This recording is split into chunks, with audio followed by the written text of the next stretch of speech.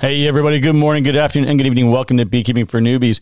Thank you very much for taking the time to listen. I do appreciate you. As always, feel free to reach out, Jeff at beekeepingfornewbies.com. And don't forget, we have the Discord room. Just go to Beekeeping for Newbies. That's NEWBEES.com. Go about halfway down on the left, and you'll see a link to the Discord page. From there, you can jump in and join the rest of the crew and chat with all of us. Oh, and a special thanks to our patrons, Mary, Adam, Candace, Susie, Michael, David, and John. Thank you all very, very much. I appreciate your support. And without further ado, let's just jump right in here. I know this is not the first time I've had to apologize for a long absence. I'll do it anyway. I am sorry. It is my fault. I don't know why I just thought of that Happy Gilmore thing where he goes up there to Carl Weathers and he says, like, you're good looking. I'm not so, I'm not attractive, whatever. Anyway. I don't know. I'm just stopped maturing around age 14 or 15. Anyway, I would really, really love to be doing about 3 to 4 episodes a week. I can't do it right now. I definitely see a time in the very near future where we're going to have a lot more things in order. And I think there's actually, if we can do it, get to a point where there'll be some daily content. And I'm just not there. And I really can't speculate as to how long that's going to take. I will tell you that I do have a whole lot of plans in the works. I promise it's going to get better. Hang in there. Bear with me.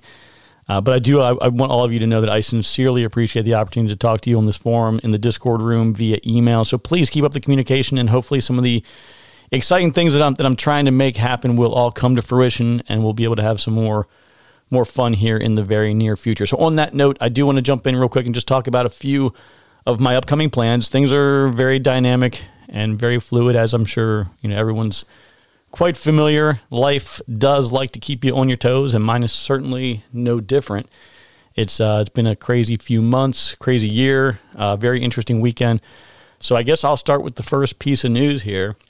As you may recall, I have returned back to the workforce full time, which left me little time to manage bees. The few colonies that I've had, with me, I've done an absolutely atrocious job of caring for them, and really did a disservice to them. So recognizing this and wanting to do what's best for the bees, what's best for me, I did work out a deal this weekend with another apiary. There was a previous thing you probably remember hearing me talk about. I had a 3-year contract with some option years in there and all kinds of things going on with that. Skipping all the boring parts of the contract in that discussion, I sold those colonies yesterday, so that's one less thing that I have to deal with. It's just one more thing off the plate. Once I get everything in order, personally, professionally, with the apiary, all of that, I'm just going to start from scratch over there. And I've got a couple people I know who have some known good stock, and I'll just rebuild it from there. And the reality is, you can take, 10, 12 hives, set up a couple cell builders, do some queen rearing, and do some grafting, and you can be, 50 or 100 hives within a season. It's not unheard of. So we'll definitely be doing something later. It's just not going to be with my previous stock of bees that I had before. But the exciting part of what I do want to share with you is, since I will be starting from scratch, my plan is to fully 100% completely document that entire journey. The idea that I came up with, and for the record here, this is all subject to change based on one of the many things going on right now, things that I know are coming up this quarter, whatever other surprises are in store. But if all goes as planned, this spring is going to be super cool. And as part of that, what I'm working on is I was kind of working on some more permanent quarters down at the apiary. But in preparation for everything that I have in my mind here, again, getting it from paper to execution's sometimes a challenge, but getting everything done that I need to do in preparation for the spring is just going to have me pushing that project. I'm not going to mess with that right now. I'm going to focus 100% on getting everything ready for what I have planned. It's just going to take up too much of my time, and I have a tent, so I can stay in the tent. I can figure something else out. I don't care. But this spring, I'm going to be doing something that I've thought about for a while, but I think will be a great educational opportunity. So specifically, it's one thing to talk about beekeeping. It's great that I can get on here and I can run through things conceptually and we can chat about it. We have email exchanges. We talk about things in the Discord room. But having visual aids makes all the difference in the world. I mean, even when I first started and I was looking at a book, the book at least had some pictures in it, right? So this spring, I'm going to be purchasing a couple different breeds of bee from at least 3 different suppliers. I may do, 5 or 6 and get a couple from each one. But my intent is to document the entire process. So, I mean, I'm probably not going to document the ordering process, but when I go to the post office, I'll strap a GoPro on my chest or whatever I got to do and, show the process of going up there, picking up the bees, things you need to tell them to keep them calm, because I've had people at the post office get a little bent out of shape. But we'll talk about picking them up, if you need to store them overnight, the process that I go through to store them, the installation the next day. So I'm going to run through all of that. And then as each week goes by, I'll say, okay, hey, it's Saturday of week 3. Let's go through and do an inspection. And I'll do my best to have at least multiple cameras, because I've had that happen before where I had this exciting idea of recording things and then something happens with the one single camera that I had or whatever. We'll try to get multiple angles, see if I can get the fee beekeeper involved, see if she can give me a hand with this. And we will try to document the inspections, show you the notes that we're taking. I'll probably convert those into PDFs, post those under the episodes so that you can see the things that I'm keeping track of, kind of my mental process that I go through. And, it'll allow you an opportunity to kind of follow along at home if you're getting bees around the same time. And you'll see the same challenges that I'm facing, the same things that you're facing. And, we'll deal with, swarm cell management, adding supers, creating ventilation, IPM, the pest management, Varroa treatment, entrance size management, everything else that happens throughout the course of the season. We're going to try and cover that. The real driver for this is because I was getting really hung up on this idea of trying to learn just through audio alone. And I get so many questions that come up all the time, and people say, hey, could you show me a quick video of how this is done or how that's done? And the real challenge for me is that I don't live, at my apiary. If I could wake up every morning, go outside and do a 5 or 10 minute video, that would make life a million times easier. So I'm working that angle as well. So don't, hang in there. A lot of stuff in the works. But I think that not including more of a visual component to everything, I'm just doing you guys a disservice. So we're gonna work on that.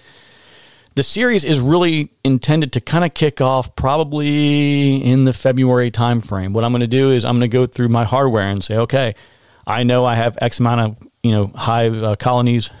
I know I have X amount of colonies coming in. This is how I'm prepping all of my hive bodies. This is how I'm prepping my frames. Here is, the spare things I think I want to have on hand and have ready to go, right? We're going to walk through all of that. It'll be a series set up with YouTube. I'll be simulcasting that over to Rumble, and we'll see what we can do. But I'm super excited about that. I think it's going to be a lot of fun, and hopefully everything that I need to be in position at that time will be there. So we'll keep our fingers crossed. All right, so I do want to run through a couple of questions that popped up here recently. One of them is a question around bearding, and someone had asked, what is the cause? What actually, causes bees to beard? And typically it is an issue of heat and overcrowding. The short and sweet solution is to add more space, add some ventilation, right? So screen bottom boards, you can put, sometimes I've told people, look, if you have nothing else, throw an empty hive body in there. Don't leave that as like a long-term permanent solution.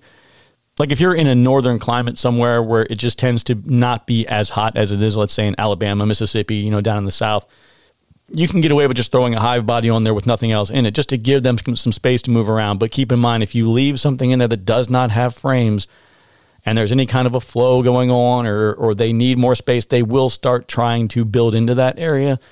So try not to let that happen if you can avoid that. But, one of the other things I mentioned before is, drilling holes, putting some hardware cloth over for certain hive bodies or certain nuke setups or certain things. I don't recommend going with all your hardware and drilling a bunch of holes in it, but it is certainly an option.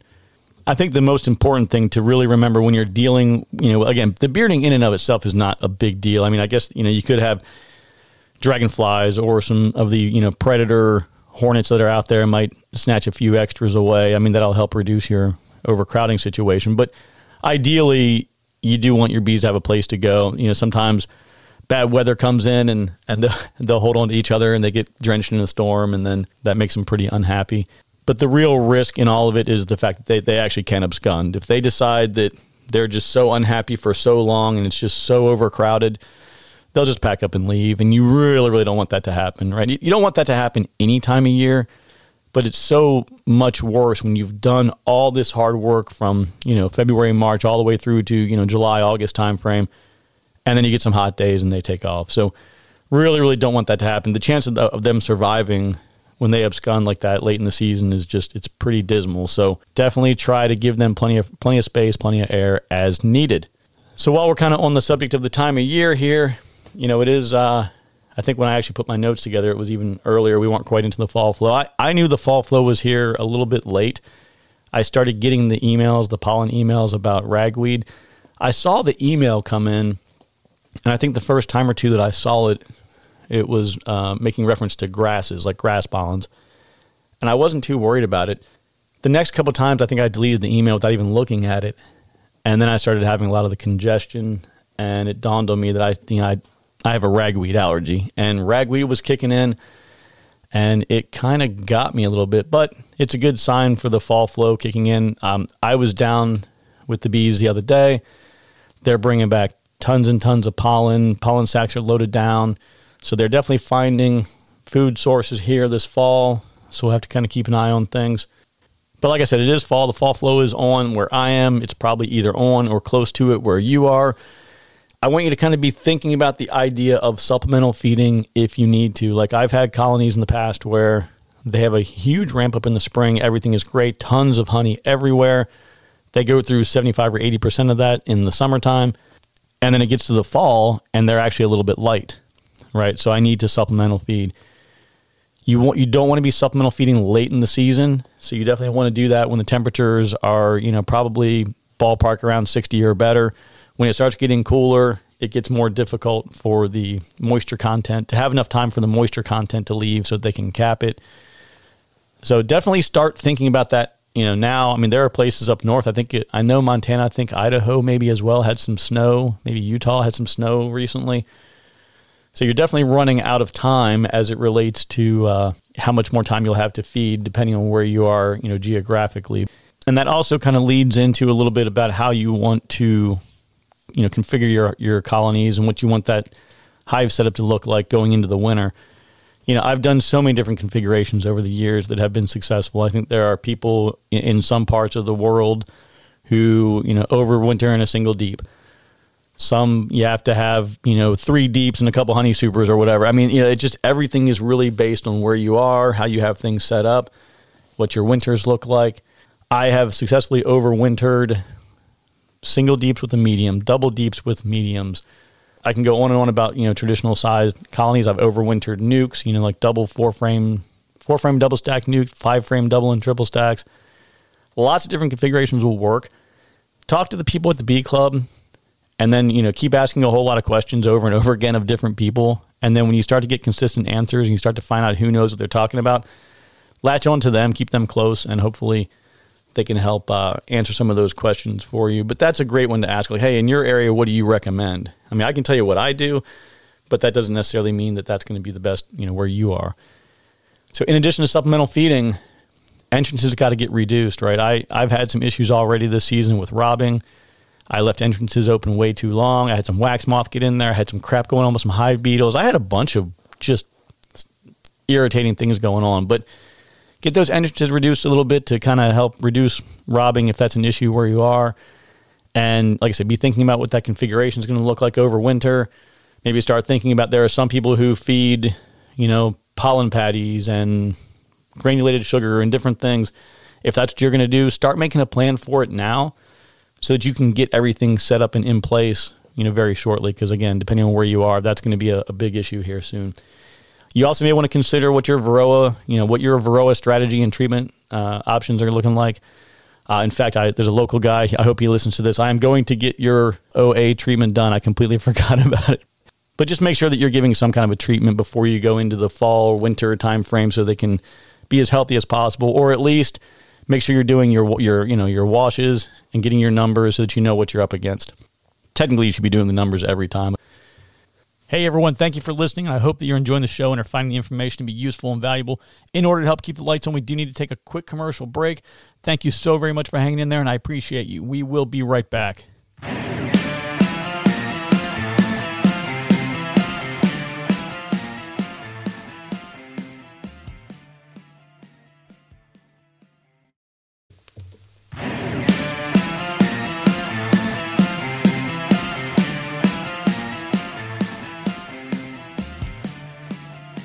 All right, everyone, welcome back, and thank you for staying with us today. As always, feel free to reach out if you have any questions or comments. I always enjoy hearing about your experiences, answering questions, and learning more about the challenges you're facing in different parts of the world. So please keep them coming. It's Jeff at beekeepingfornewbies.com. Now let's get back to the show on the Beekeeping for Newbies radio network. Okay, that's not a real thing, but I'm trying to make it sound more official, so just play along, all right? Thanks a lot. Okay, so I did want to make a comment tied to a recent review. So I recognize it, right? Anytime you talk publicly about anything, however you do it, not everybody's going to be happy all the time. I certainly don't expect that. But I did want to make a suggestion for a new listener. So the way that I sort of put the podcast together was meant to be in sort of a sequential approach, so that everything from episode 1 through wherever we end up, it's semi-sequential, and you can go through and it's like building blocks, and you're learning more, and you're adding on to what you previously knew or previously learned. The primary reason that, in my mind at least, for this approach is you need to create this foundational level of knowledge and information, and then as topics are discussed over and over, you already have that basic education knowledge, so that we don't have to go over the same things over and over and over again. If I'm in episode 50 and I'm saying, now remember, we're talking about a hive body. That's the thing that goes on to the hive that has frames in it, right? I don't want to have to do that over and over again. So, and I'm not picking on whoever left the review, right? I completely get it. But they had basically said like, hey, I listened to this podcast and it's definitely not for beginners. Well, I don't know where they started. I'm sorry that there was some confusion. If you start on episode 40, you're probably going to miss a few things. But what I would ask is if you jump in midway somewhere and you're like, look, I'm not going to go back to episode 1. I'm on 32. I'm starting from here. No problem. Jump in the Discord room, send somebody a note, send me an email and be like, hey, man, I haven't listened to the whole thing, but, what do you mean by this right here? And then I don't mind explaining it. I mean, if I don't have time, I won't respond. But, I mean, if I have the time, I'll sit down and I'll say, hey, yeah, in episode 4, I talked about that, and this is what it means. Whatever. It's sort of like, going to medical school and you show up in the 4th year and you're like, well, hold on, wait, what is a femur again? You know what I mean? Like you kind of need to go through from the beginning. And again, man, I'm not picking on anybody. It's just kind of like the mindset that I had when I put it all together was designed to be kind of like a building block approach. And like I said, just jump in the Discord room, ask questions there. Anyway, one thing I did want to pass along here is I read an article today. I'm going to read just a couple sentences from it here. I just thought it was kind of cool. I wanted to share it. I will post it in the Discord room after the podcast is out, so you can kind of read more. If you're not into the Discord room and you're like, nope, not doing it, just want to get the information, shoot me an email. I will send you a link to it. But the title is Some Honeybee Swarms Generate Electrical Charges Stronger Than Storms. So I'm going to, again, quick paragraph here. I'll read you, and then that'll be enough to kind of whet your appetite and get you super excited about electricity and honeybees. At a field station near the University of Bristol in the UK, experimental ecologist Ellard Hunting and his colleagues noticed an unexpected jump in the atmospheric electrical charge on a clear day, New Scientist reports. As it turns out, the jolt came from a nearby swarm of western honeybees, the team reports in iScience. Researchers already knew that bees and other insects carry small charges, but Hunting tells New Scientist that he was kind of surprised to see that a honeybee swarm had a massive effect. Further testing revealed that bee swarms can generate an electrical charge up to 1,000 volts per meter, with denser swarms leading to stronger electrical fields, the researchers write in their paper. That's a charge density that greatly exceeds thunderstorm clouds and electrical dust storms, they report.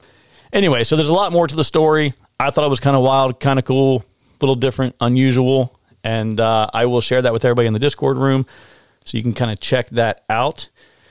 And so the last note that I have before I wrap everything up for the day, I do have an interview teed up with somebody. I'm not going to get into the details now because not 100% that it's going to work out. But we've had some back and forth. We're trying to get on the calendar here. So hopefully we'll get that done in the next week or so. And then we'll get that out as soon as possible. So fingers crossed on that one. And, well, all right, everybody. I think that is about all that I have for now. I know it's a little bit short today, but I really wanted to get back to everybody. There's just been so much going on, and sometimes it's just hard to press the record button. So I'm trying to get my act together here and get it all pulled together. But thank you to all of you who reached out. I look forward to chatting with everybody again very soon, and don't hesitate to reach out, Jeff at beekeepingfornewbies.com. And you can always catch us, like I said, in the Discord room. It's about halfway down the page on the Beekeeping for Newbies, NEWBEES.com site, halfway down the left-hand side. Link to the Discord room. And, we'll look forward to catching up with everybody very, very soon. And take care and be kind to one another.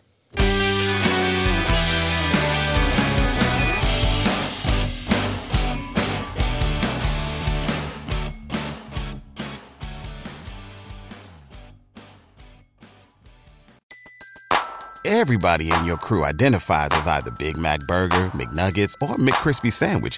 But you're the Filet-O-Fish Sandwich all day. That crispy fish, that savory tartar sauce, that melty cheese, that pillowy bun. Yeah, you get it. Every time. And if you love the Filet-O-Fish, right now you can catch 2 of the classics you love for just $6. Limited time only. Price and participation may vary. Cannot be combined with any other offer. Single item at regular price. Ba-da-ba-ba-ba.